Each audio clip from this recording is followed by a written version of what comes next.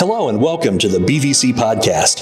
Here at Brownsburg Vineyard Church, we want you to know that we are a group of ordinary people that serve an extraordinary God. Our mission is to honor God and advance His kingdom by building disciples who will give their lives to changing the world. Whether you are local or joining us from a distance, we want to thank you for being a part of our family. To learn more about us, you can visit thebvchurch.com. Thanks for listening and enjoy this week's message.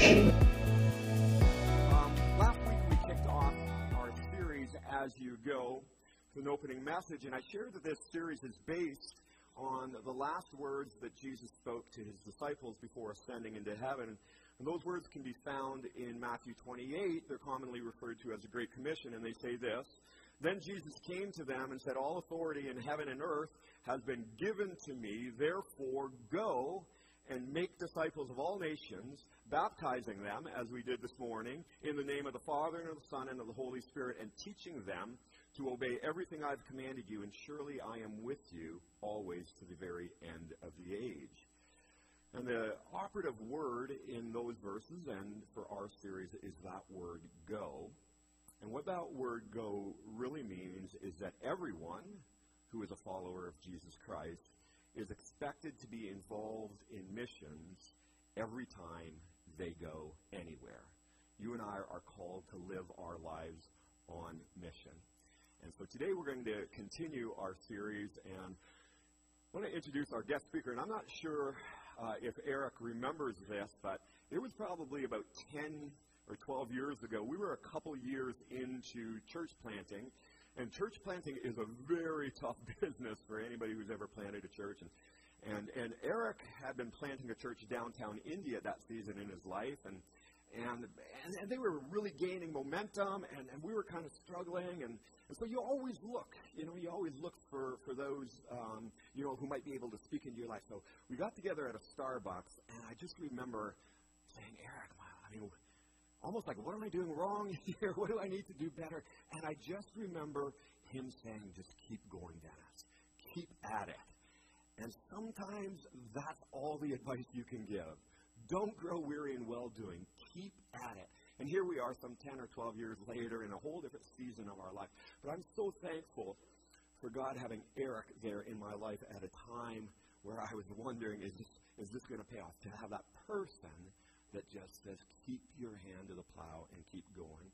So Eric's going to share just how God's used him in many different platforms. He's been a worship leader. He's been a church planter. He now works in the marketplace. He leads a ministry called The Stone Table that really goes around mobilizing people in the marketplace, people who want to bring God into the places where they spend at least 40 hours a week. And one of the things I appreciate most about Eric is just his generous heart to give away what God has given him. And he's just always had that generosity towards us. The last time Eric spoke here was a couple weeks before the 2020 contentious election. And so I told him at the time, I promise I will bring you back with a much easier message to preach. And so what you're going to hear from Eric today is really the sweet spot of where God has his heart. And so open up your hearts and your minds and give Eric a big hand as he comes forward. Thank you. Wow. That's awesome. Dennis preached half my message already, so we'll get out a little earlier today. It's awesome. Such an honor to be here. I just want to say before we get started, one of the most encouraging things to me is to walk in this morning and see these cards out on the table with prayer cards for unreached people groups. Nothing could be dearer to the heart of God, and nothing could be dearer ultimately to the work that we do at the Stone Table than the global glory of Jesus and all the earth. And to see this morning when I walked in was deeply, deeply moving.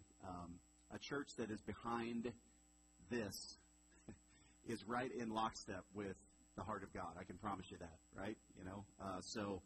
Just incredible. I'm already encouraged this morning, so thank you. So again, my name is Eric Cooper. I'm the president of an organization called The Stone Table. We say we are a missions organization rooted in the marketplace. And I am really excited to be back here today to talk about this As You Go series. Dennis already mentioned the last time he had me here was to talk about politics, and I can't believe a friend would do that to another friend. So I'm thrilled to be back talking about something much more dear to me than that. So, we're in this new series called As You Go, and so today we're going to be talking about wherever you are. As you go, wherever you are. We want to be believers that embody and proclaim the kingdom of God as God's people as we go and wherever we are. So today, this wherever we are conversation is going to swerve into wherever most of us are for 50% of our waking hours during the week. And that is our jobs, our marketplace jobs. So if we're going to live missionally as the people of God in the marketplace, we have to address some bad theology that most of us carry around about marketplace work, right? So how can we live on mission in the marketplace if we don't know and can't articulate what marketplace work, what the role of marketplace work is in God's kingdom work in the world? So I was here nearly 4 years ago now and spoke on the same topic. So if you were here back then, some of this might be repetition to you, but I think repetition is good.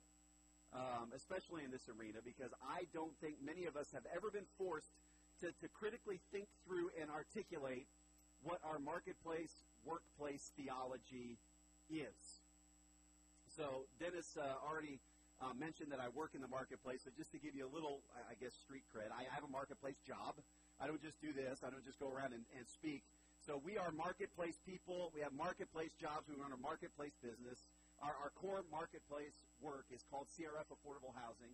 We have a nonprofit affordable housing company that owns, manages, and constructs apartments and assisted living facilities. We've done that around the state of Indiana. And we were created really to give half of our profits away. That's why the business was started 30 years ago, was to create ongoing revenue for the global mission of God in the world. So as we go, we trust the Lord to help us embody and proclaim the gospel through the marketplace. That's what we do. And so that's a really exciting thing for me to talk about. And if you're curious at all, I think there's a QR code up here. Not selling anything. There's no bait and switch. We're not signing up for Amway, none of that, right? But there are some free resources if you hit that newsletter. We've got a podcast on this subject. We've got a book. We've got an ongoing newsletter that we send out, some things that encourage marketplace believers in this space. So this is one of the things I get the joy of doing, is as I get to encourage marketplace believers. Because we are marketplace believers, we get to encourage marketplace believers in this arena of faith and work and the role of the marketplace in God's mission in the world. So if we as Christians are going to be the first fruits of Christ's coming kingdom wherever we go, if we're going to preach the gospel to all nations, then we need to reframe how we see the marketplace or the business world in light of the gospel, So before we do that, we've done a lot of praying today, right? But I want to pray that the Lord opens our spirits. Can you pray with me? Lord, I thank you that when we make much of Jesus, Lord, beautiful things happen. And so that's what we want today, Lord. If nothing else, God, may these words point us to Jesus today. May people leave seeing you. So take the blinders off of our eyes, and may the glory of Jesus be revealed. We pray in Jesus' name. Amen. Amen. All right, so throughout my life, I have wrestled with a psychological disorder. Maybe you have this as well. It is called brumotactilophobia. It is 19 letters long. We almost had to stretch the screen out just to fit it on there. But maybe you have this as well. Brumotactilophobia is the fear of your food touching on your plate. Anybody else have this? Yeah, there is nothing worse than the juice from your green beans seeping into your mashed potatoes. Come on. And really, this is the one, who makes you put cold salad on the same plate as your hot food? Who does that? Not civilized people, I can tell you that much. It's disgusting. So, that's why I always love these lunch trays. Do you remember these lunch trays? Yeah, elementary school, middle school, right? You had the big rectangle for your frozen chicken nuggets, your tater tots, small squares for your mashed potatoes, a little square with the circle indentation where your milk carton went. I never could figure that out, why the circle was where your milk carton went. But, I kept all that gravy quarantined and socially distanced from the other food. Now, I'm a big believer that this is how all food should be served in civilized, modern civilizations today. There should be no fraternizing between food groups. But while these trays are a wonderful way to serve a hot meal, in my opinion, maybe you're one of those people that likes to stir it all up together. We'll pray for you after service, right? I think these are a great way to serve a hot meal, but they're a horrible way. They're a horrible way for us to think about our Christian lives. And yet, many of us instinctively do. We mentally split our lives up into sacred and secular partitions. We call this the sacred-secular divide. And did you know this is actually a form of ancient Gnosticism that the church has been fighting against for 2,000 years? The Gnostics believed that spirit was good, but matter was evil. And this was a threat to early Christianity. But we do the same thing in this space today. We partition our lives. We might say it something like this. I'm an accountant. That's my secular job. But I volunteer in kids ministry here at the church. That's really my ministry. That's my sacred calling. Or, I'm a coffee shop barista. That's what I do. That's my secular work. But I sing on the worship team. That's where my ministry happens. Or I'm a construction contractor. This is my secular job. But I lead a small group at the church, so that's really where I have my ministry life. See, there's this unspoken partitioning in Western Christianity that the work we do in the church is sacred, and the work we do in the marketplace is secular. And while I would say that there is something unique and special about the ecclesiastical work of full-time ministry, this sacred secular thinking is really just bad theology. It's bad theology, and it's an abbreviation of the full redemptive narrative of the gospel, and it's one of the reasons that I believe so many Christians with marketplace jobs struggle to live missionally as they go through their everyday work. Because outside of the money we make, maybe and could give to what we define as sacred work, most marketplace Christians see no missional connection between the actual work of their day jobs and their faith. So we spend half of our waking hours at work trying to figure out what this wherever we go has to do with our lives as followers of Jesus. But if we're going to be as-we-go Christians, I believe we have to break down these partitions between the sacred and secular in our lives. I love this quote by the great Oswald Chambers, from my utmost for his highest. He said, "The spiritual manifests itself in a life that knows no division into sacred and secular." See, I believe if we're going to be the people of God, if we're going to embrace our calling to be the first fruits of Christ's coming kingdom in this world, and I believe if we are going to see the Great Commission fulfilled in this generation, we must tear down this pagan, sacred, secular divide and all embrace our missional kingdom calling as the people of God. Those in ecclesiastical pastoral ministry, missionaries on the mission field, and every marketplace believer working in every sphere of this life. And this means that we have to embrace the fullness, the power, the all-encompassing beauty of the gospel. See, good work theology starts with reminding ourselves of the whole gospel message. So let's look at that message in Colossians 1:19 and 20. I love this verse. It says, "For God, in all his fullness, was pleased to live in Christ, and through him God reconciled everything to himself. He made peace with everything in heaven and on earth by means of Christ's blood on the cross." The gospel redeems all things, including the very work of our hands. So your work, whether you are a fourth grade teacher, whether you are the pastor of a church, if you are a financial planner, if you're a farmer, if you work in corporate sales, if you're a missionary to an unreached people group, if you're a property manager, an entrepreneur, you're in full-time ministry, you're in full-time marketplace, reconciled to Christ, your work is sacred. and missional. Your work can be resurrected, reimagined, and embraced as part of God's kingdom mission in this world. And we need all of you to see it this way. The gospel redeems and resurrects it all. Jesus owns it all. So in our remaining time today, I want to share just a few biblical perspectives about marketplace work that I pray will help you reimagine when the alarm clock goes off at 8 o'clock tomorrow morning and we head off to the office, many of us. Right? I want you to see this through the lens of the gospel so that as you go into your everyday work lives, you can embrace that wherever you are, your everyday work, as part of God's kingdom work in the world. All right, so we're going to walk through a couple of biblical theology of work marketplace things here today. And the first one, and this is really vital, guys. This is vital.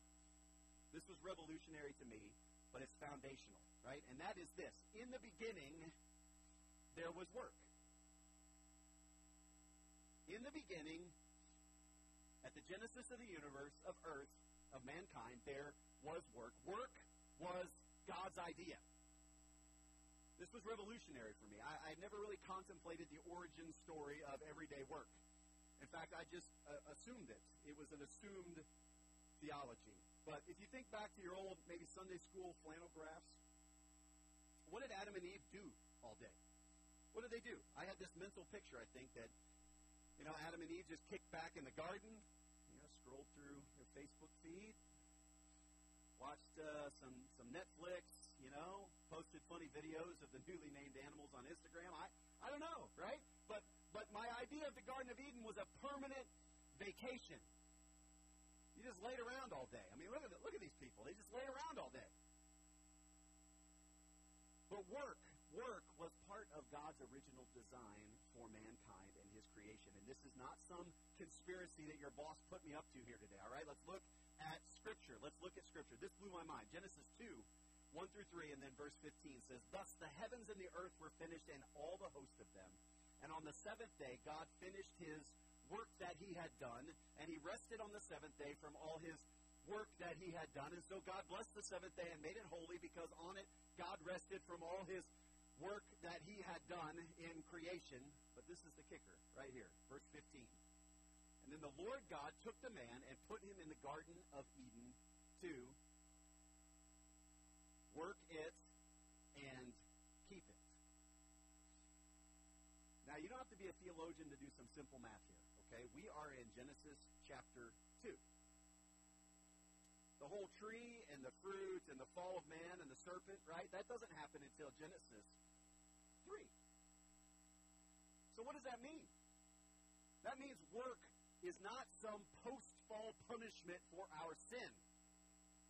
It's actually part of God's original design for mankind. Now, the brokenness with which we often experience our work, that's a result of sin, but not the work itself. We were not created to sit on clouds and play harps all day. All right? How many of you remember when cartoons were only on Saturday morning? You remember that? Yeah, there was this great cartoon series called the Looney Tunes. You remember that? I call this Looney Tunes theology. Bugs Bunny, Roadrunner, Wile E. Coyote. Occasionally, one of the characters, maybe Elmer Fudd, would meet his early demise through a wascally wabbit hunting accident. And he would float up to heaven like this, right? Laying on a cloud, a halo over his head, maybe playing a harp. I just want to tell you, this is really bad eschatology, okay? This is really bad understanding theology of heaven. This is really bad. But we picked this up from Saturday morning cartoons, or at least I did, right? So you combine that with my Sunday school flannel graph understanding of human origins, and this imagery really confused me. If Adam and Eve laid around in a garden all day before sin came into the world, and heaven is really just about laying on clouds and playing harps, then what in the world is this 40 years of hard labor that we're sentenced to in between? This work thing has to be some kind of mistake, right? Some kind of punishment from God. But that's not what Scripture tells us. See, we weren't created to lay around on clouds and play harps all day. We were created to dream and build and serve and cultivate and problem solve and to make culture and to add value to the world around us through the marketplace, through marketplace work. And is work broken by sin? Yes. Thorns and thistles are part of the curse. But is work punishment for our sin? No. You're like, you don't know my job, right? Like, you know. No, we were made, Scripture tells us we were made to work and keep God's creation. This is the human vocation. It's part of our original design. So in the beginning, there was work. Work was God's idea, and this is foundational to your theological understanding of business and the marketplace. If we're going to be as we go Christians, we have to understand that the marketplace, work, was God's idea. Number two, if you want to live missionally wherever you are, this is the gospel imagination you need for your everyday work. Our everyday work is a partnership with God. We're in a joint venture with the creator of the universe. Pretty cool if you think about it that way. Let's look at another verse in Genesis 1. Genesis 1:28 says, "And God blessed them, and God said to them, Be fruitful and multiply, and fill the earth and subdue it, and have dominion over the fish of the sea, and over the birds of the heavens, and over every living thing that moves on the earth." God said to mankind, subdue and have dominion. So have you ever wondered why God didn't just create houses and streets and cities and cultures and businesses? I mean, surely God could do road construction better than the Indiana Department of Transportation. Why did he just make the raw materials? Why didn't he just do it all himself? Certainly he would have been much better at it than us, right? Because it's our job. See, part of our creation mandate as image bearers of God is to partner with him in the care and cultivation of his world. We are vice regents. A vice regent is a person who acts in place of another authority. We are actually made to create with God's creation. We bring together raw materials, we form and reform, and we develop and grow. We partner with God as his image bearers and vice regents, as makers of culture and caretakers of humanity. And this is true from the simplest of jobs to the most complex. Our work is meant to be part of God's ongoing work in the world. I love the way Martin Luther, the father of the Protestant Revolution, articulated this. I'm still going to use this quote, even though Luther in high school knocked my son's football team out of the sectional finals. I'm not going to blame Martin Luther for that, right? Martin Luther said this. I love this. He said, God is milking the cows through the vocation of the milkman. He said, God is milking the cows through the vocation of the milkman. God is milking the cows. So we could say that about our everyday work as well, right? God is educating children through the vocation of the teacher. God is housing people through the vocation of the apartment owner and manager. God is healing people through the vocation of the pharmacist. God is raising children through the vocation of the stay-at-home parents. God is clothing people and feeding people and providing for people through all kinds of everyday marketplace work. So how would it change your feelings about business in the marketplace and your everyday work if you looked at it that way, right? So we see that in the beginning there was work, and work, if we reimagine through the gospel that work is actually a partnership, a joint venture with God each and every day. It gives us some new perspective. But let's keep going. 2 more points here. Number 3, when we work, we can fulfill the Great Commandment. We can fulfill the Great Commandment through our everyday marketplace work. So, go on a little detour with me here, okay? One of the dangers of humanity is that we make idols. Are you aware of this? I'm not talking about little golden statues that we put like out in our backyard that would probably be against our homeowners association covenants or something, right? I'm talking about objects of worship. I'm talking about objects of worship, things that capture our heart more than God does. Have you ever been, I don't know, maybe I'm the only one, but have you ever been shocked when you read through the book of Exodus at just the blatant stupidity of the people of God, the Israelites, in the book of they are in Egyptian slavery for 400 years, and then all of a sudden God comes along, and there's these miraculous plagues that lead to their release from Egyptian slavery. They're fleeing from Pharaoh, and they come up against the Red Sea, and they don't know what they're going to do, so what happens? The Red Sea just parts in two, and the Bible says that they walked through on dry ground. Pretty miraculous. They get to the other side. They're wandering through the wilderness. They don't know where to go, so this pillar of cloud by day and a fire by night appears, and it leads them through the wilderness. Wherever they go, or wherever it goes, they go, right? Their breakfast, lunch, and dinner miraculously appear on the ground outside their tents each morning. I mean, I like to think of it that way, right? Yet as soon as Moses heads up the mountain to get the Ten Commandments, what do? I mean, it's like just a few verses later. They take off all of their gold jewelry, they melt it down, they turn it into a golden calf, and they fall down and they worship it. How stupid are these people? I mean, the very presence of Yahweh himself was miraculously in their midst, yet they turned away and worshipped the work of their own hands. Pretty stupid, right?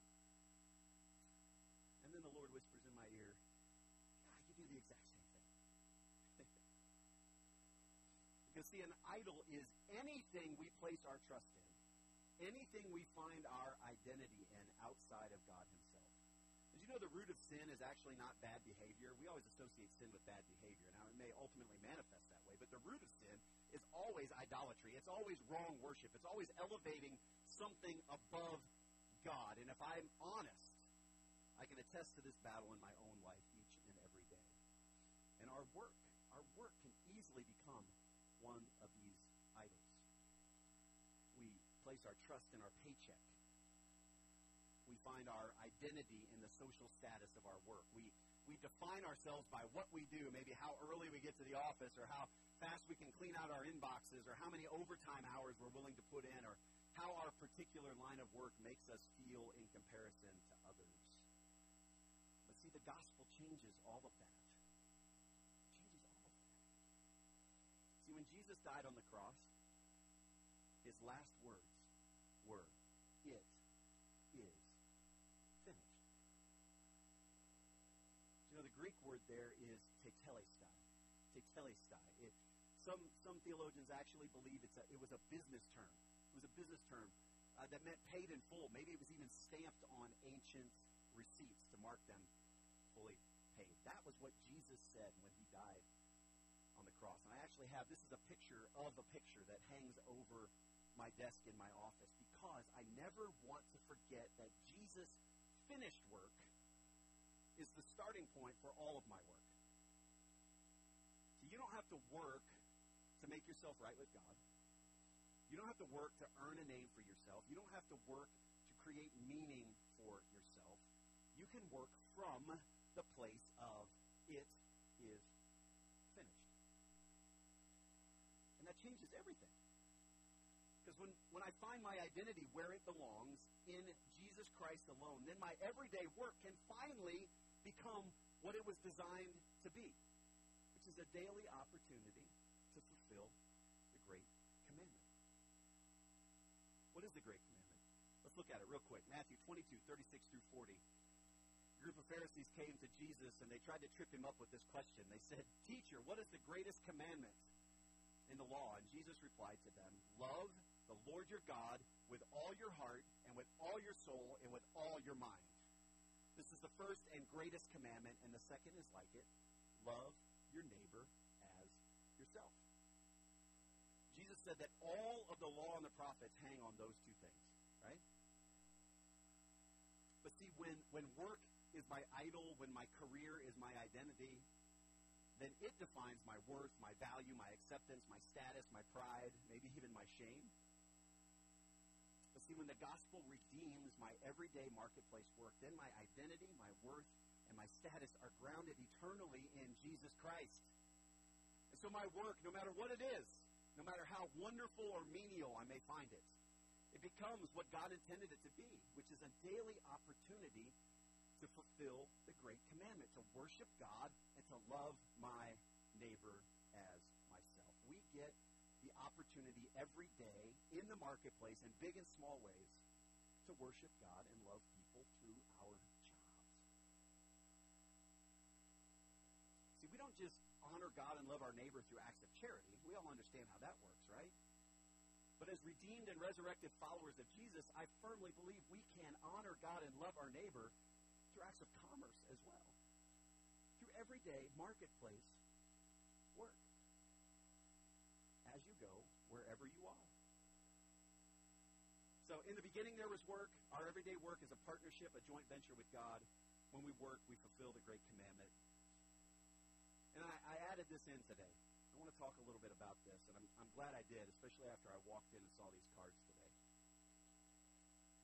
And I want to talk about work and the Great Commission here for just a moment.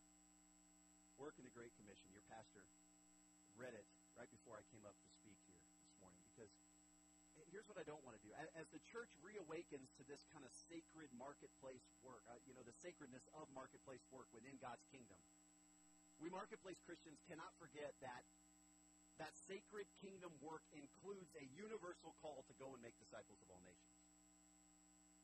We can't carry the warm fuzzies of renewed gospel purpose for our everyday work and ignore the fact that renewed purpose includes the Great Commission. So what is the Great Commission? What is the Great Commission? There's a Barna stat that really disturbed me from a few years ago.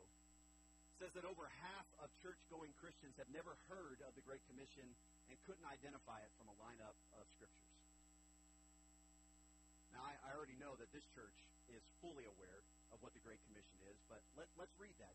The Great Commission, Jesus' last instructions to his disciples before he ascended to heaven, said, "Therefore, go and make disciples of all nations, baptizing them in the name of the Father and of the Son and the Holy Spirit." Let me go on a little detour here for a second. I like to go on detours. Okay? But the word nations here, the word nations, is actually the Greek word ethne, or ethnos, which doesn't translate as our brains might translate it. It doesn't mean nation states, okay? It actually means people groups. People groups. Jesus said to go and make disciples of all of them. And yet the Joshua Project, as we already saw here on these cards, tells us that there are as many as 7,400 people groups that are considered unreached with the gospel today. And unreached typically is defined as less than 2% Christian. This would be the sociological marker that allows Christianity to perpetuate its own movement of others towards Christ. So 7,400 people groups. What does that even mean? Well, I'll tell you. It means 3.2 billion people. It means 42% of the global population. And for many of these people groups, we're not just talking about a general disinterest in Christianity, or only having a small number of churches or Christians around them. We're actually talking about no access to the gospel at all. So if you're born into this 42%, there's actually a good chance you will live and die without ever as much meeting a Christian, let alone hearing the life-giving message of the gospel. And by my definition, this is hands down the greatest injustice in the world today. So Jesus told every believer to move out and make followers of every ethnos, of every people group. And I would say to you, even as a marketplace believer, if you belong to Jesus, the Great Commission belongs to you. Not just the church pastors, not just the professional missionaries, not to just some subset of heroic super Christians, but it belongs to you and to me and to every follower of Jesus Christ, including marketplace believers. Because inherent to the gospel is the proclamation of the gospel. So this is what excites me. This is what I want to talk to you about just briefly here today. I said we're a missions organization rooted in the marketplace, and so we are passionate about what we call BAM, or business as mission.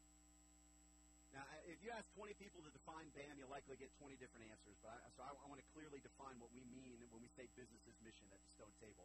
We mean business as mission is the intentional integration of business and ministry to create a sustainable missional presence of the kingdom of God in a particular community. And this has lived itself out in some really cool ways in everyday life. All across the globe, all kinds of marketplace work is being embraced as a Great Commission opportunity to take the gospel to the ends of the earth. We've got missionary entrepreneurs that are starting sustainable farms and travel and tourism companies and CrossFit gyms and coffee shops and restaurants. We've got gig economy workers like graphic designers and book editors that are moving their base of location to strategic missions outposts. We've got what we call take-a-job missionaries. Take-a-job missionaries that are partnering with local church planting teams, but they're taking jobs and embedding in global corporations that move them into unreached parts of the world. We got business owners that are franchising their models to missionary teams that can take the gospel into places that traditional missionaries cannot go. And we've got missionary investors and donors that are underwriting the risky startup costs of these strategic BAM projects with grant and investment dollars that carry a multiple bottom line understanding that BAM businesses are ultimately focused on Great Commission returns. But get this, because the marketplace was God's idea, because everyday work is a partnership with God, a joint venture with God, because our wherever we are day jobs are the natural mechanism that we can fulfill the great commandment every day to worship God and love our neighbor. But by definition, this means the marketplace is also the perfect platform to engage the Great Commission. So what if all of believers, what if every believer reimagined the marketplace, the business world, their everyday jobs this way? So I'm going to close with one story that I just hope gives you some perspective and encouragement wherever you might get up and go each and every day. I have a friend named Darren. I've known him for over 30 years. For most of that time, Darren worked in full-time ministry. He worked at a Christian school. He was on staff as a children's pastor at 2 large mega churches. And when Darren and I ran into each other a few years back, he told me that he had voluntarily left the ministry. He wasn't angry. There was no scandal. But at what some would consider the peak of his full-time vocational ministry career, Darren just felt led to step away. So he picked up a few part-time jobs in the interim. He drove for Uber. He made deliveries as a courier. But then he ended up loading and unloading airplanes at a large shipping company here in Indianapolis.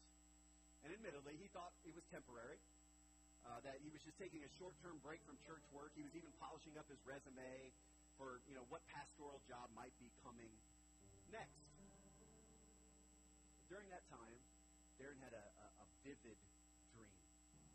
He saw himself on stage in a large stadium full of tens of thousands of people.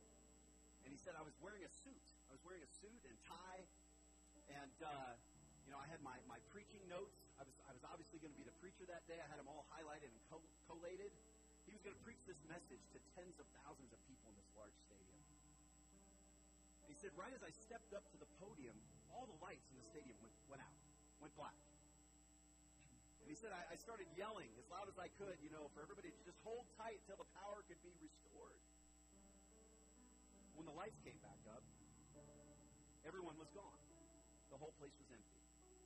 Everyone, that is, except for 12 lonely people looking around at all the empty seats, wondering where everyone else had gone. He thought it was weird to preach, from such a large stage to just 12 people in a large stadium. So he asked them to all come down and sit on the floor in a circle, right down in front of the platform, and then he went and sat down with them. Then he woke up. Darren actually said he forgot about the dream. So he got into his marketplace job, and he learned that he kind of loved spending time with his rough-and-tumble coworkers. His job was a lot less prestigious in his faith-based circles. His ministry friends didn't really understand, but Darren was energized. His coworkers actually learned that he used to be a pastor, so they started calling him Preacher Man. Until one night, one of his colleagues saw T.D. Jakes on TV, and so he upgraded Darren's title to the Bishop. Darren wasn't, he wasn't a hardcore workplace preacher. He didn't have his bullhorn out every day, but he did start looking just little ways to reach out to his teammates and those he worked with. He told me a story. And one time he was coming back from the tow truck. Tow truck driver picked him up. And he got to talking to this rough and tumble, gruff tow truck driver. And the guy opened up to him about his kids and some frustration he was having with his kids and his family. Darren ultimately asked if he could pray for him. And he said the guy hugged me. When I walked away, he hugged me. I didn't know what to do. This big rough and tumble, tow truck driver, right? He was loading a plane one day with a lady that worked with him and noticed that she had some tattoos on her arm. And he started asking her about what they meant. And her story of the tattoos ultimately opened up a spiritual conversation that allowed him to share the love of Jesus with her. So Darren's coworkers, they just began to sense the presence of Christ in his life as he went to work every day. Then one day they were sitting around in the break room, at the break room table. Darren suddenly recalled his dream. He recalled his dream of the blackout that turned a stadium of thousands of people into a small circle of just a dozen, and he shared it with his coworkers around the table. And one guy started looking around and started counting heads. He said in amazement, he said, "Hey, Bishop, I think your dream was about us." And sure enough, there were 12 of them sitting at that table together that day in a marketplace job that most people would not find prestigious. Even after all those months of working the marketplace, Darren had never put it all together. What he thought was a temporary job while he looked for a new ministry position actually became his ministry position. What if we all approached wherever we are as a missions opportunity like that? I'll close with this. Did you know, as followers of Jesus, there's really only one vocation? Vocation, the word vocation, we think, what's my career? What do I do for a living? But vocation actually comes from the Latin word vocare, which is Latin for calling. It's Latin for calling. There's only one vocation for all believers. It takes on many forms: accountants and engineers and pastors and financial advisors and property managers and farmers and missionaries and construction workers. You can fill in your day job here. But there is one mission, one calling, one job description for all believers in the church, on the mission field, or in the marketplace. And that is this: to worship God, to love your neighbors, to make disciples of all nations. Not one aspect of the true Christian vocation has changed in 2,000 years.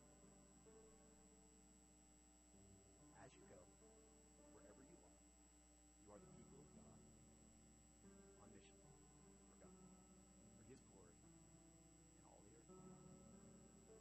So I'm going to turn this back over to Pastor Dennis here. But let me just pray, and then I'll turn this back over to him. Let me pray for all of you who work in the marketplace, which I'm guessing is the vast majority of you sitting here.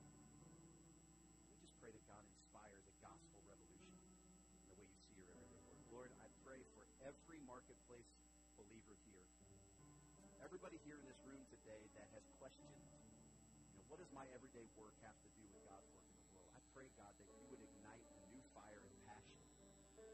Lord, that they could see their job as your idea, as a partnership with you, Lord, as a daily opportunity to worship you and love their neighbor as themselves through the work of their hands, to add value to the people in the world around them.